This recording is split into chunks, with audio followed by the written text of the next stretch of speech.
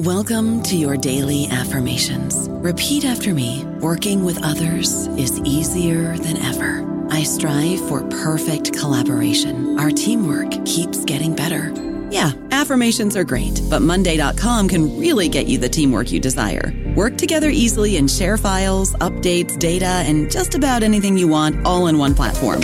Affirm yes to start, or tap the banner to go to Monday.com. How do you feel great on vacation? Like really good? Easy. You go to Aruba. You'll spend your time relaxing on cool white sand beaches and floating in healing blue water. You'll immerse yourself in natural wonder and find your center on an island where things move at your speed. You won't just feel great, you'll feel relaxed, renewed, and ready for life. That's the Aruba effect. Plan your trip at Aruba.com.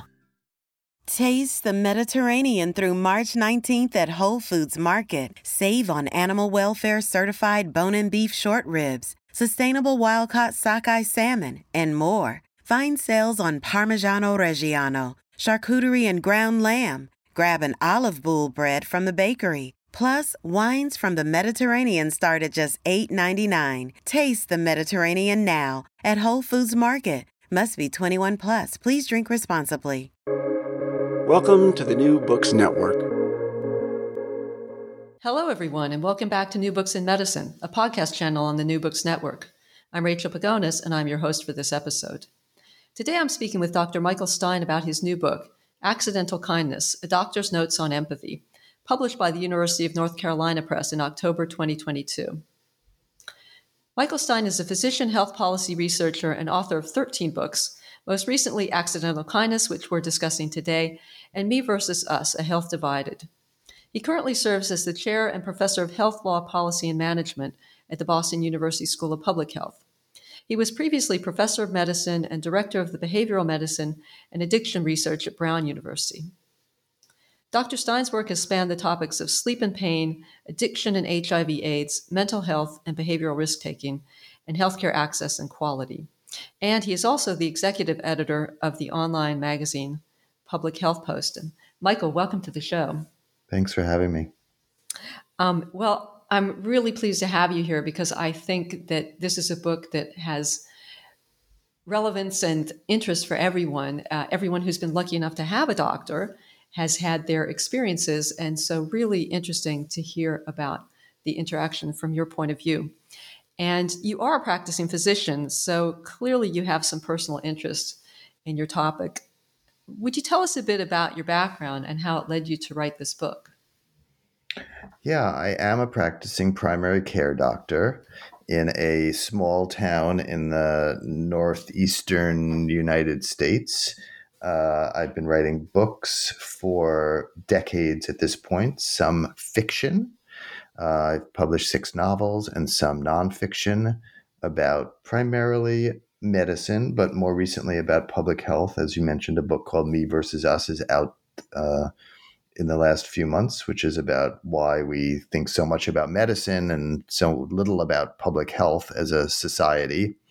But this book does what that book condemns a bit, which is I write about medicine in this book, and I see patients of various stripes in my office and have been writing essays about sort of those that have the greatest effect on me, I suppose, over the past decade or so. So Accidental Kindness is really a collection of essays that describe a few of my patients, myself being a patient, as well as interviewing some doctors and patients about particular stories that interested me. So, yeah, that's how I came to write this book.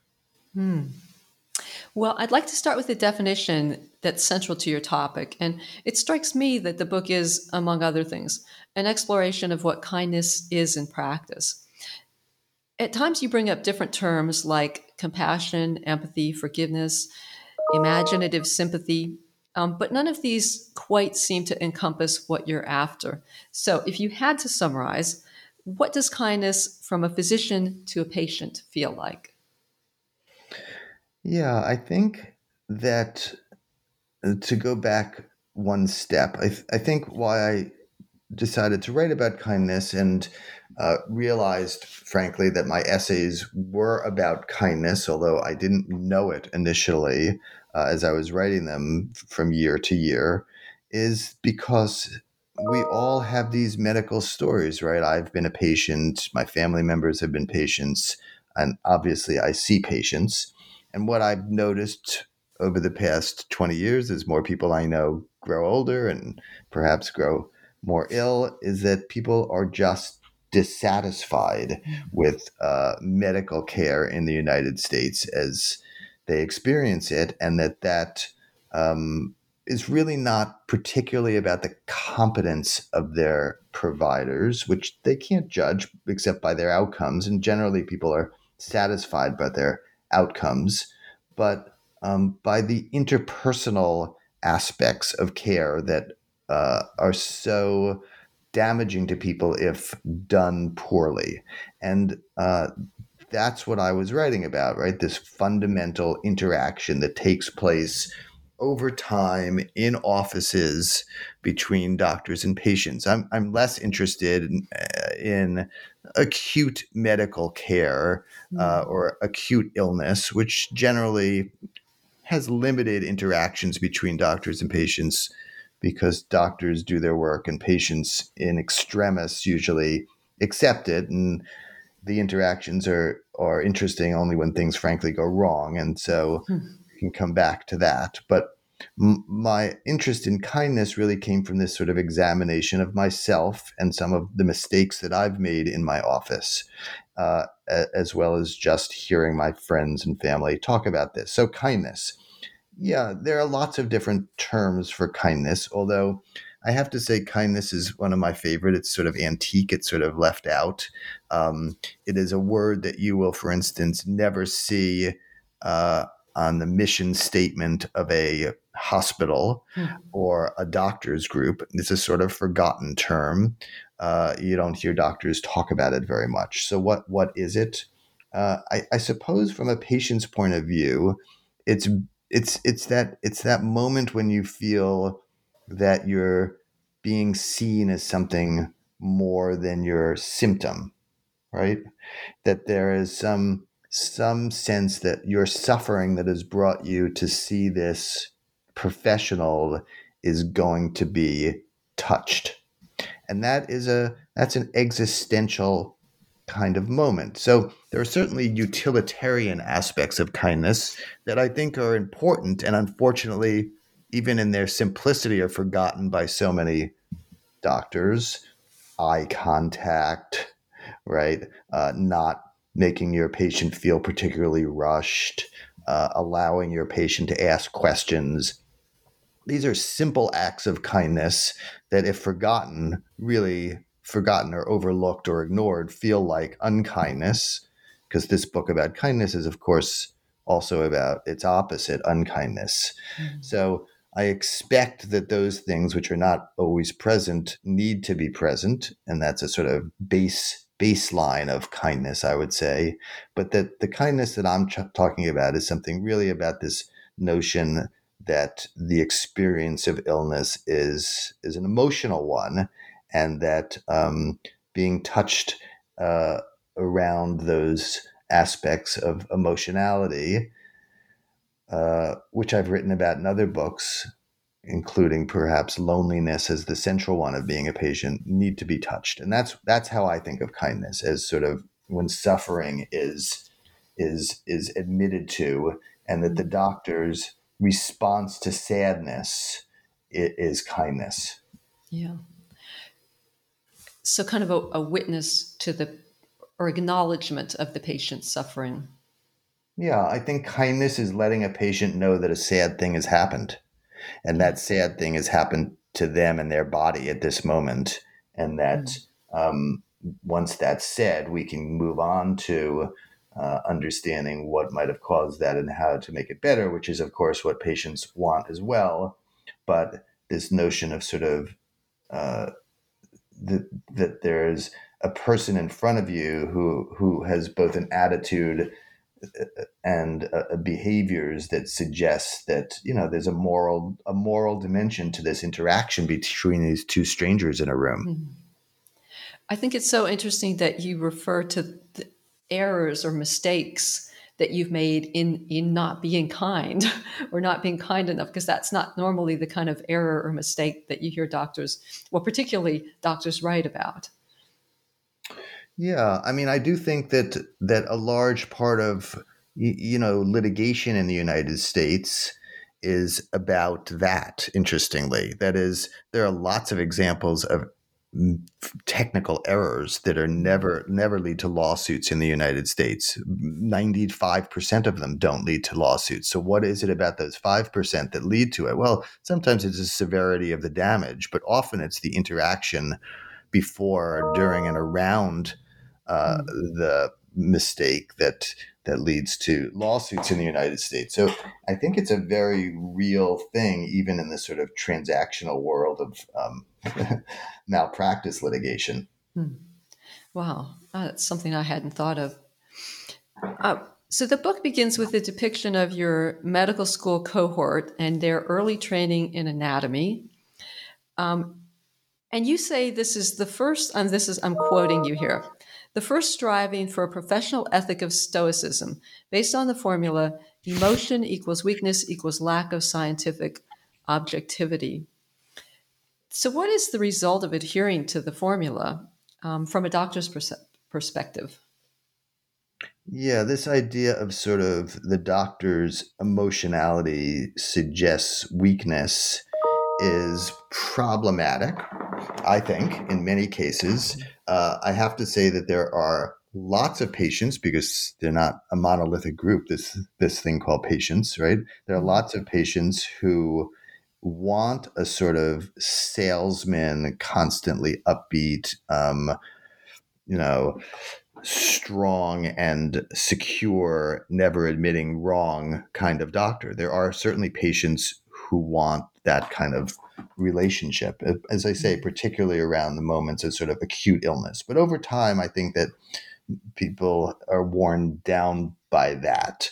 And so the idea of sort of stoicism, non-emotional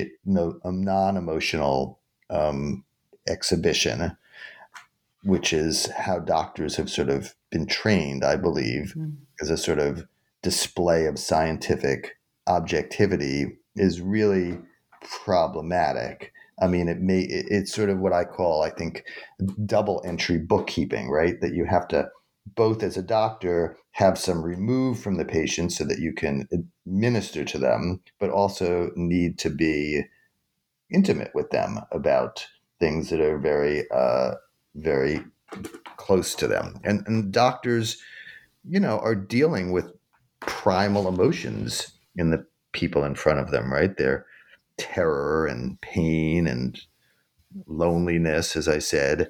And the doctor, is trying to improve the patient's condition, but also knows that they can fail or that their help will be inadequate. And so part of the actual work of that fear of failure can come across as stoicism. Part of the distance that comes from the doctor's experience of worry and pending failure, creates a sort of stoicism. Part of dealing with what may be overbearing patient expectations can lead to stoicism. But in the end, I think we want our doctors to understand at least some part of our emotional makeup. And some doctors, of course, may not see their job as trying to get into their patient's head and emotional state at all.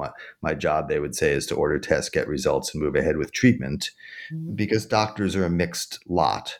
But I think that for many people, their complaint is that their doctors are emotionally unavailable. So how to exhibit empathy without being intrusive is a trick. It's the art of medicine. It's what's hard, and we all make mistakes at it, even unintentionally.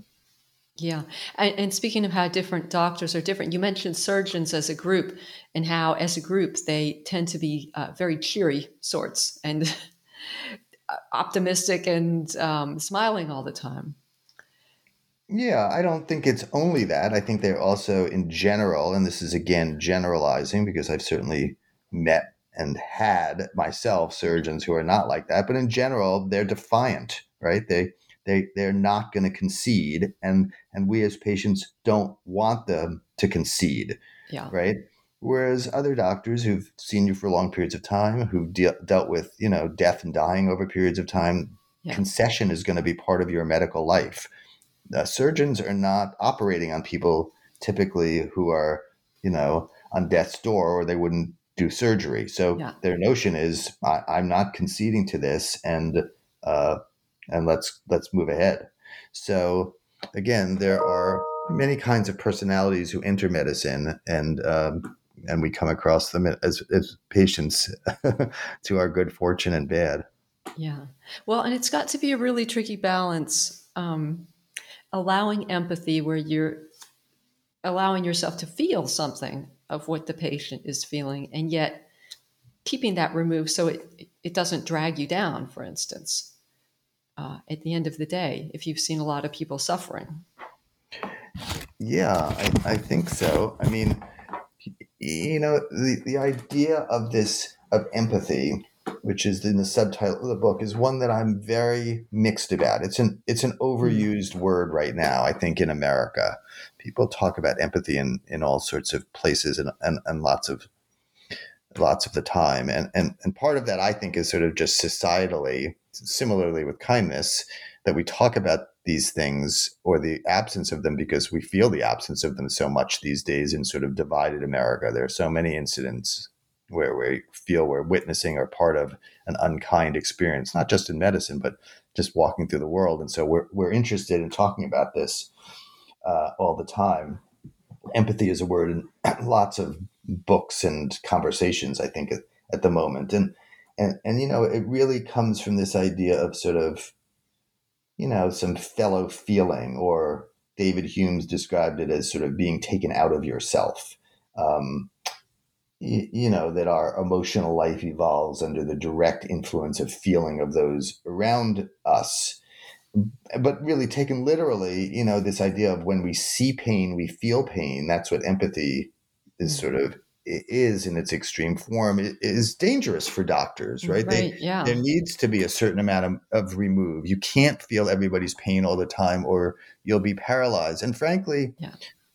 Even since I've written the book and thought about this more over the last year or so, it almost seems sort of impossible or sort of self-flattering to believe you're truly empathetic. I don't think of myself as truly empathetic because I don't think I feel everybody's pain. It seems just impossible. So the truest definition of empathy, I feel that I fail at every day. And so what empathy has to include instead is really just a sort of openness and curiosity. You can't feel what someone else is feeling, but you can be curious about what they're feeling and ask them to describe it. And that's as close as we can come to, I think, understanding another person. It's impossible to truly understand another person or experience what they're experiencing. So I think you have to be modest about these things, even though I use this big word with a capital E called empathy.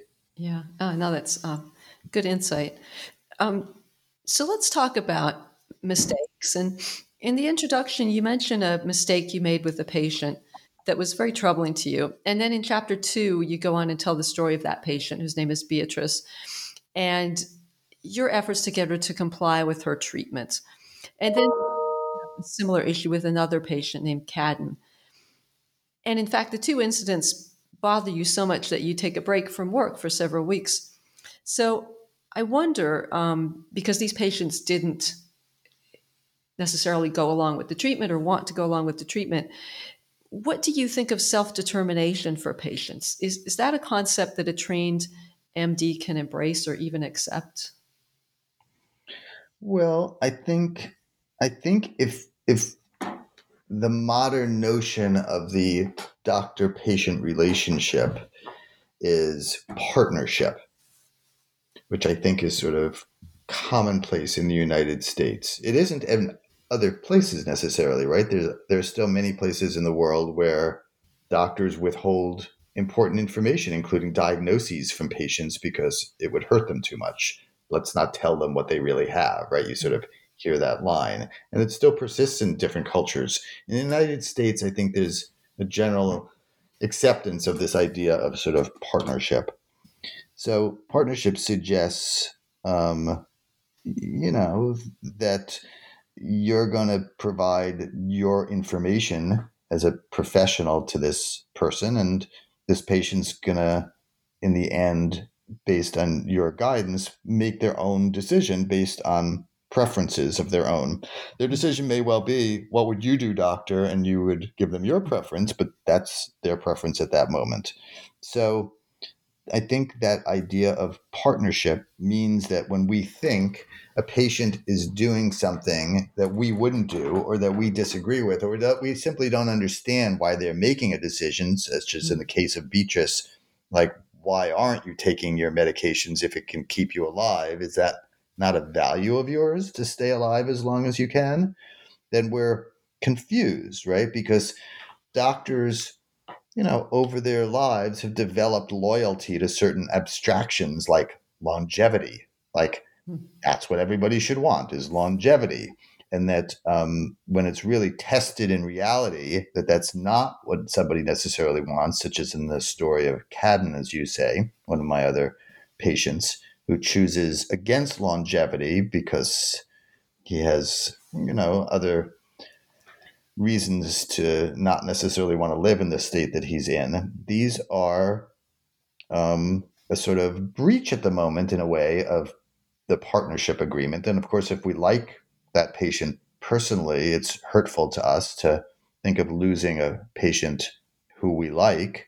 But in the end, I think the doctor's role is to be respectful, not to overpower people, and to accept decisions that are difficult for both sides. And that acceptance is, in a sense, a form of kindness. So if you ask me, can doctors embrace the concept of self-determination? I would say, well, they must in the end, but they should understand along the way how difficult that can be sometimes. And you found it difficult with those two patients. Very difficult. Yeah. Beatrice, I made a sort of error in my use of words that she resented very much. I won't tell the whole story here to you. Let the prospective readers buy the book and read the story. But I made a bad choice of words that she reacted badly to, and basically left my care because of what I said to her. And it was a mistake on my part, and I could have done it better. The reaction was extreme, but that was one. And the Cadden stories, as I said, a man who has multiple diagnoses, who's nearing the end of his life, but doesn't want to prolong his life exceptionally, whereas I wanted him to, as a person who I liked very well, and wanted him to live longer, thought he could live longer with certain treatments that he simply didn't want to undergo. And it was hard for me. So these were two cases. Again, in the Cadden instance, I said things that were perhaps too harsh, and it was out of care and love for this patient, and not because I thought he was making a terribly wrong decision. I just thought that I wish he had made a different decision. And do you think that's especially hard because of your training? Because you're trained to save lives, you're trained to fix things that can be fixed. Yeah, I think so. I think that's always the last recourse of doctors. They say, "Listen, I can't deal with it. If I can't save this person, I'm going to walk away. What can I do? What do you want from me?" And that's the last recourse of people who are not interested particularly in the emotional lives of their patients, and therefore in many cases the suffering of their patients, and exempting themselves from the possibility of kindness by walking away. I don't know about you, but I'm very busy and I don't have a lot of time to cook. That's why I subscribe to Factor. Eating better is easy with Factor's delicious, ready-to-eat meals. Every fresh, never frozen meal is chef-crafted, dietitian approved, and ready to go in just 2 minutes. You'll have over 35 different options to choose from every week, including Calorie Smart, Protein Plus, and Keto. These are 2-minute meals. Factor meals are ready to eat and heat, so there's no prepping, cooking, or cleanup needed. They're flexible for your schedule. Get as much or as little as you need by choosing your meals every week. Factor is the perfect solution if you're looking for fast, premium options with no cooking required. Sign up and save. We've done the math, and this is important. Factor is less expensive than takeout, and every meal is dietitian approved to be nutritious and delicious. Head to factormeals.com/NBN50 and use code NBN50 to get 50% off. That's code NBN50 at factormeals.com/NBN50 to get 50% off. Dreaming of a better sleep? Tossing and turning is not your destiny. And Ollie is here to help. Ollie invites you to sink into sweet, sweet slumber to improve your mental and physical health and overall wellness. More than just melatonin, Ollie's ingredients help you unwind your mind for a delightfully dreamy drift off. Sleep is on the way at Ollie.com. That's OLLY.com. So, moving on to chapter 3, which is called Acting Like a Doctor. You describe a period when a consultant was brought into your hospital to coach the doctors in communication skills. And you became annoyed. You even got angry when she handed out index cards and instructed the doctors to use them as communication tools. And then in the book, you use the incident to examine your own beliefs and skills around communicating with patients. But in the end, you still seem bothered by the index card business. So what was it about this exercise that troubled you, and how does the idea of kindness figure in it? Yeah, so this was a story about our hospital deciding based on patient surveys that doctors were doing something wrong that wasn't optimizing patient satisfaction. And the decision was, well, part of it could be ameliorated by having a communications consultant. And a communications consultant is just that. You put doctors in a room and you try through role playing or watching videos of kind or unkind, what I would call, they didn't use that word, interactions, to improve the interactions with patients in general so that the hospital's satisfaction rating would go up and more patients would come. And, you know, there's lots of evidence that many doctors are abrupt with patients and unkind. B, that when you do actual studies of what patients want, and you show them videotapes of other patients having conversations with physicians about treatment or about preventive care, that really just adding small sentences, small word changes to conversations can make people feel that they've been heard or the doctor is more caring. And there have been lots of studies in oncology patients that have shown that. And therefore, why couldn't a communications consultant extract some words that would be useful for all oncologists to use with all cancer patients when the time was appropriate? And if you had it on a little index card that you could pull out of your pocket, wouldn't that be wonderful for the satisfaction of patients? And, you know, part of me absolutely thinks, yeah, there are lots of different kinds of doctors. Some of them are not valuing kindness particularly highly. A consultant like this who gives them a cheat sheet would be a good idea. Like, let's bring up the worst offenders by calling attention to sort of better practices than they're doing. And if they're willing to bend at all or being monitored to bend, which is often what it takes with doctors, being monitored, surveilled, and fed back information in comparison to your colleagues, then yeah, I sort of like that idea. I mean, all doctors think, you know, we're communicating just fine, right? It's the other people. Like, why is there a problem? It's not me, it's the other people.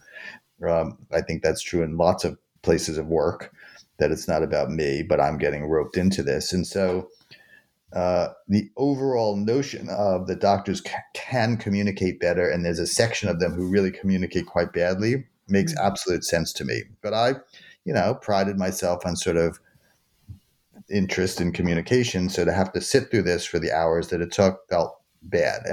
And to be handed index cards, of course, once I allowed myself to sort of start to resent this, felt very robotic, right? That this is exactly what you don't want patients to feel, or at least my friends and family don't want to feel, that they are, one of many patients this person is seeing today, and they're pulling out their card with every patient to use those particular words. And that feeling of being one of many and not individual is a feeling that many people experience, I think, is unkindness. Right. Yeah. And so this idea of the robotic kindness bothered me. And, I didn't enjoy that particular session. And so I think that's the link to kindness, that the idea of not being present, not being fresh, not being sort of true to your feelings, but rather sort of playing a game of pulling a card out of your pocket, which is very blunt, right? Felt, lousy to me. So did you try using the index cards at all? I think there are probably some lines here and there. I never used an index card. I tossed them all in the garbage, but there were certainly some things that I listened to and thought was useful. I mean, what it made me do was sort of try to read the literature on this, right? I'm a scientist, I'm a researcher, not just a practicing doctor. So I actually tried to go back to the literature to prove to myself, that that this is what patients want, that there are certain small sections that do that. And then it led to sort of, this sort of broader idea, which was one of the later chapters in the book, is does any of it matter? That is, it may matter to the individual doctor or the individual patient, but does kindness improve patient outcomes? Which is a really empirical question. And one of the chapters in this book is about that issue, is can you prove to yourself, if you're a skeptic or you're an optimist, that there are well done clinical studies to suggest that kindness does matter. And again, I could give you my answer here, or you could read the chapter and see what I think from that chapter of the book. Yeah, but it's interesting because in those clinical studies, the kindness is sort of manufactured, isn't it? I mean, it's clinical research kindness. It's not spontaneous kindness. It is. I mean, some of them are sort of, yes, planned plants of particular words. And part of it is just a general sense a patient will have of their sort of doctor's, empathy or kindness level, right? People are asked, what was your sense of your doctor during that visit or during that year of being treated for high blood pressure? So people will give you a gestalt, but they'll also, in different kinds of studies, respond to a particular interaction as opposed to a general feeling about this person. So you mentioned outcomes, and outcomes are better. You mentioned a study with oncology patients, or more than one study, where outcomes improve with kindness. And so would that fall under, and I say this knowing that placebo has a real healing component, but would that be part of a placebo effect? Placebo effects are very complicated. That's a whole other issue. I think I think part of the placebo effect is, of course, a good part of it is expectation. And so depending on what the patient's expectations are of that doctor, of that interaction, of that particular day, I think is absolutely at play here, particularly with doctors who you don't know particularly well, right? Your expectations could be driven by lots of things, your mood, your level of pain, which usually extinguishes all sorts of reason in our minds, et cetera. And so, yeah. Sorry, I know it's a complicated issue. So, well, all right. So let's get on to another aspect of communication, dishonesty or lying, which is the name of Chapter 7. And in this chapter, you write about your encounters with Patrick, who's a young man who has an addiction to painkillers. And you discuss what I would consider a delicate matter, that patients are unreliable narrators of themselves, that addicted patients tend to lie, and that doctors are not bound to tell the truth to their patients, or even often guidance about being honest with patients in medical school or when to be honest with patients. So how do you navigate a course between honesty, lack of honesty, and kindness when it comes to patients who are really driven by addiction?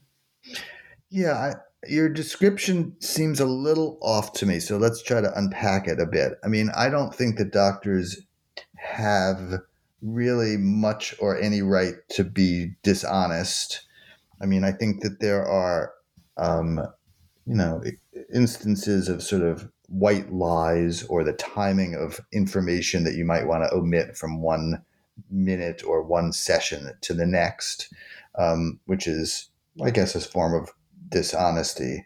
That the chapter on lying was really not about physicians lying. Right. Yeah. I'm Sorry. sure we could talk about maybe there are some examples, but I'm not a booster of physicians lying about anything. So the chapter was really about addiction, where I posit that the central paradigmatic feature of addiction, particularly to illicit substances like heroin or fentanyl or Percocet used without a prescription, etc. Opioids is the sort of prescription or drug of choice these days in much of America, as you know.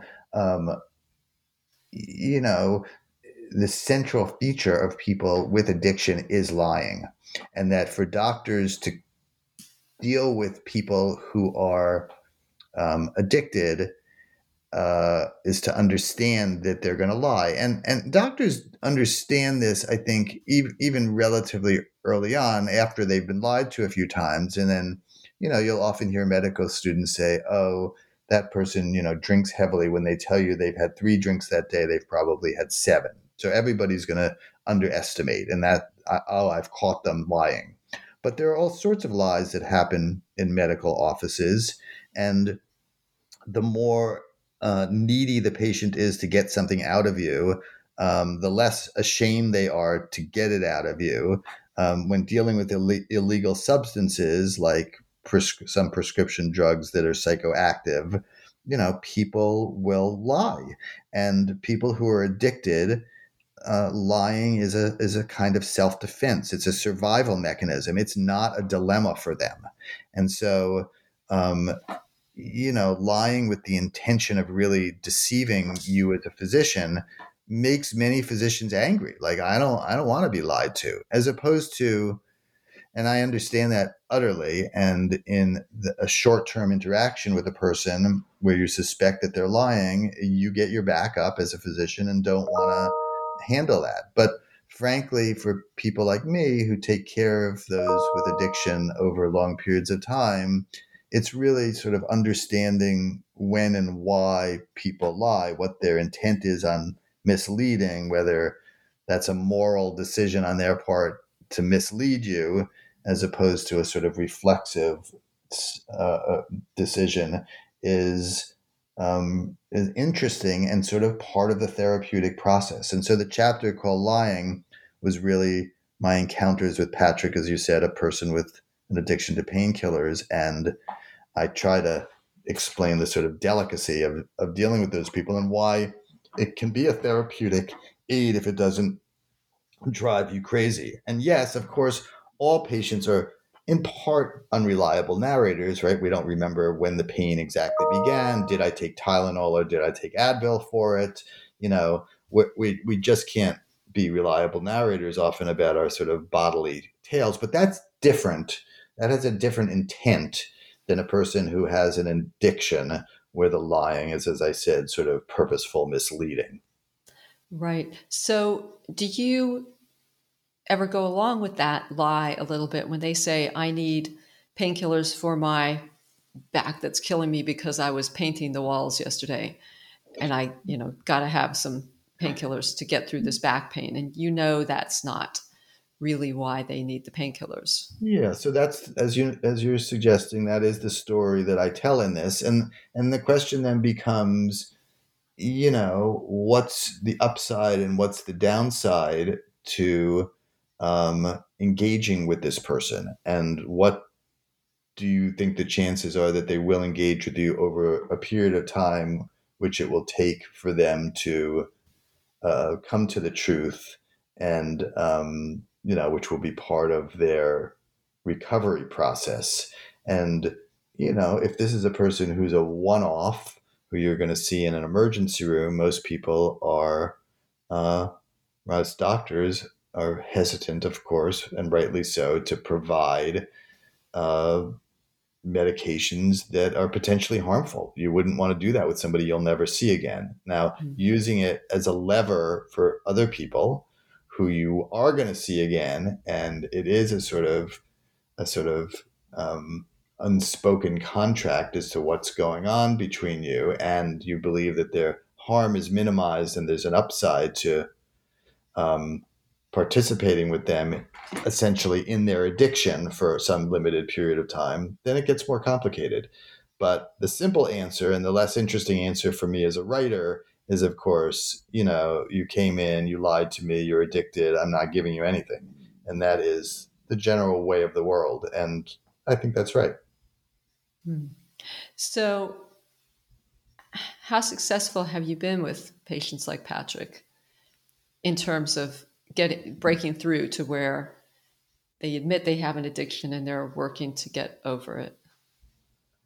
Well, again, it depends what the setting is and where they come to see me. I mean, I have an office practice where people, they know I wrote a book often 10 or 12 years ago called The Addict, which was about one patient that I worked with for 1 year. And if any of your listeners want to read about sort of addiction, and it was right before the opioid epidemic, it was sort of a prediction of the opioid epidemic, because this was a young woman who came to me college educated with an opioid addiction. And I thought, well, if this is the kind of person who's coming into a primary care office now, there's a lot of iceberg under the water. And it turned out that, of course, we've had 15 years of people dying of addiction at rates that are unheard of in the history of the United States. And so the book is really about sort of one person with me for 1 year. And there are other stories turned in this book called The Addict that talk about my success and failure of this. So this is something that I enjoy, because when you can really turn around the life of somebody who's collapsed into addiction, it is a remarkable thing to see and a wonderful feeling for me to have as a provider. So the rates of success are not great, but they're very dramatic when they're successful. And it's I think it's really fun. Wow, that's great. So moving into the later part of the book, you go into the tale of a doctor and a patient who you call Dr. S and Ms. P. And just to briefly summarize for people, Dr. S inadvertently caused lasting damage to Ms. P during a surgical procedure. And the story is about their relationship since that time. And I believe from reading the book that the story had a personal resonance for you. So would you tell us about that and what the effect that researching the story of Dr. S and Ms. P have on you? Yeah, so after I had made these mistakes in my own career, and I was not a young doctor anymore, and I was sort of looking around and trying to understand this idea of mistakes and sort of forgiveness, I came in contact through some mutual friends with a surgeon in a town a few hours away from me, and a patient who that surgeon had injured during an operation, who they knew each other before the surgery, and they lived in a small town together, and they worked in the same hospital because the patient who was injured by the surgeon was a nurse at that very hospital.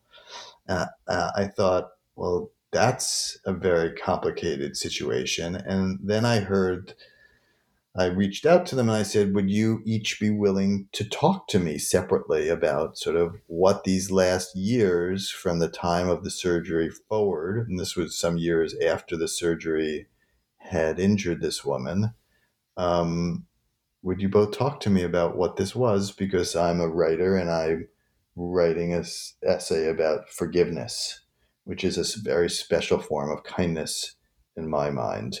And I had my own forgiveness things that I was dealing with for many decades. I had always believed that my father had been essentially, what I say, killed by his doctor. That is, had not been treated optimally and had died when he might have lived with a chronic medical illness. And I had always sort of blamed that doctor, never quite forgave that doctor. And so I was interested in this topic of forgiveness. And so I drove many times over many months to interview this doctor and this patient about their experience. And yes, this chapter of the book is about how they made sense of their relationship going forward after this event. Fascinating. And, I was very grateful for them for talking about it with me so honestly and openly. And it was, as always, a complex situation. Would she sue him? Had she sued him? Why had she or hadn't she sued him? Did he feel he'd made a mistake? If it wasn't a mistake, what was it? What did he fear most? How had his life changed since he had had this experience with this person he knew? So this was, a classic small town story where the people were willing to speak. Seems quite unusual. They would both be willing to speak. They were quite fond of each other. They had been fond of each other before the surgery. Yeah. She had gone to him for an elective procedure. She had chosen him. They knew each other. He had a good reputation. He still had a good reputation, although his, how he was treated in his community after this was, rocky. And so it made sense that they had a continuing relationship and had come to some way of thinking about it and therefore talking about it. And did you feel differently about blaming the doctor for your father's death after spending all this time? Because you spent quite a lot of time speaking with Dr. S and Ms. P. Yeah, and reading the sort of philosophy of forgiveness, of which there's a very interesting writings about what the sort of components are of successful or unsuccessful forgiveness. I think that's an interesting topic. Do I feel differently? Yeah, I think I feel a bit differently. I don't really know the facts of my father's case because I was a young person when he died. And so, I won't ever sort of be able to complete all of the necessary elements of sort of full forgiveness, of sort of having some interaction perhaps with his doctor and understanding more. But I think it changed it. And I think at the moment in my career, it also allowed me to sort of think about my own mistakes and in a different light. And so that, I think it was very helpful and is a long part of this book. So what is required for forgiveness? Oh, there are a lot of steps required for forgiveness. It takes a long period of time, and it requires. First of all, it requires steps from both parties, right? Forgiveness is always bilateral in a certain way, right? It needs to be granted. It needs to be that resentment by the injured party has to be moderated or given up. The in the best cases, the person who has been injured has to, in a sense, be empathetic, like to be sort of imaginatively enter into the role of being the offender. And through this reframing of, thinking of herself as her surgeon, revise her judgment of that surgeon. Yeah, it's a complicated series of steps. You have to address the surgeon in this case directly and really grant forgiveness. That's really important. And by doing so, you're sort of dropping any assumption that you're morally superior to that surgeon.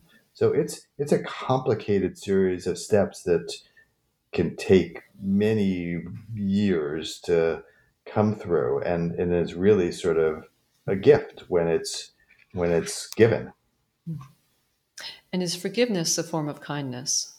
I think it is. I think it's really I make the argument in this essay, I sort of felt it that way, that it really was a profound sense of kindness that I really hadn't even thought about before I met these two. I thought it was really just an incredible form of kindness, where, to go back to where we talked in the beginning, it's sort of this need to deal with sort of that something sad has happened, and to, admit to that, and also not ruthlessly blame somebody for it.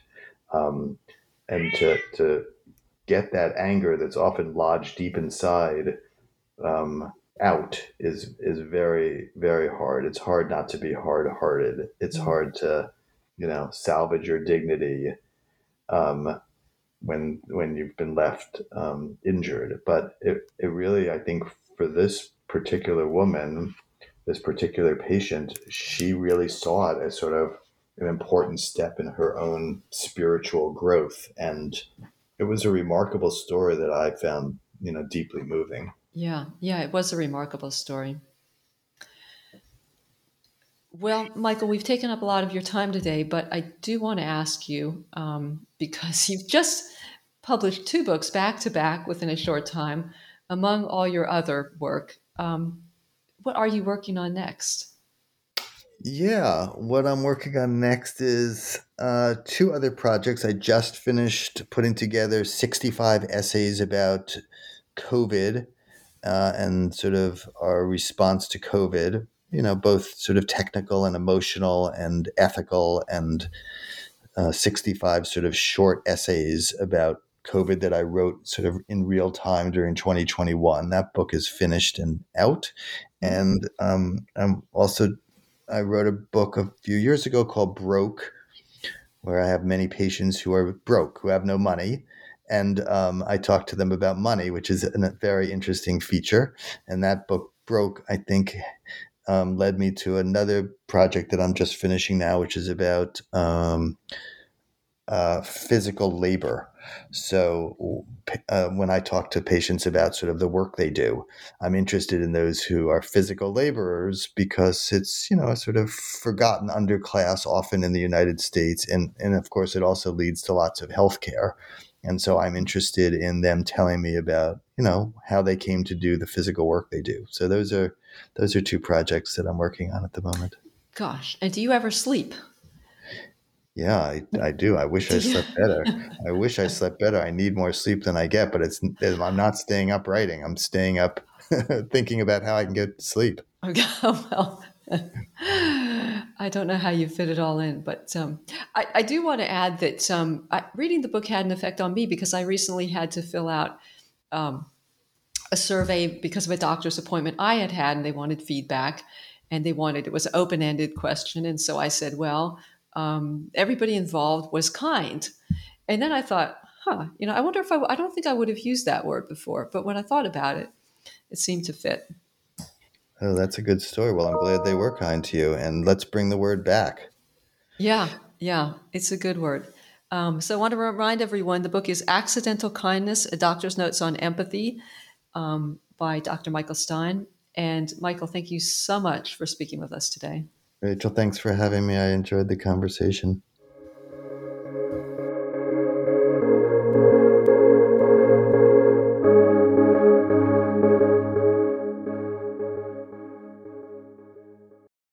Every day, we rise, challenging ourselves to work for what we believe in. At U.S. Border Patrol, protecting our borders is more than a job. It's a calling. Agents answer the call, working together to keep our country and communities safe. If you're ready for a new mission, join U.S. Border Patrol and go beyond. Learn more at cbp.gov/careers.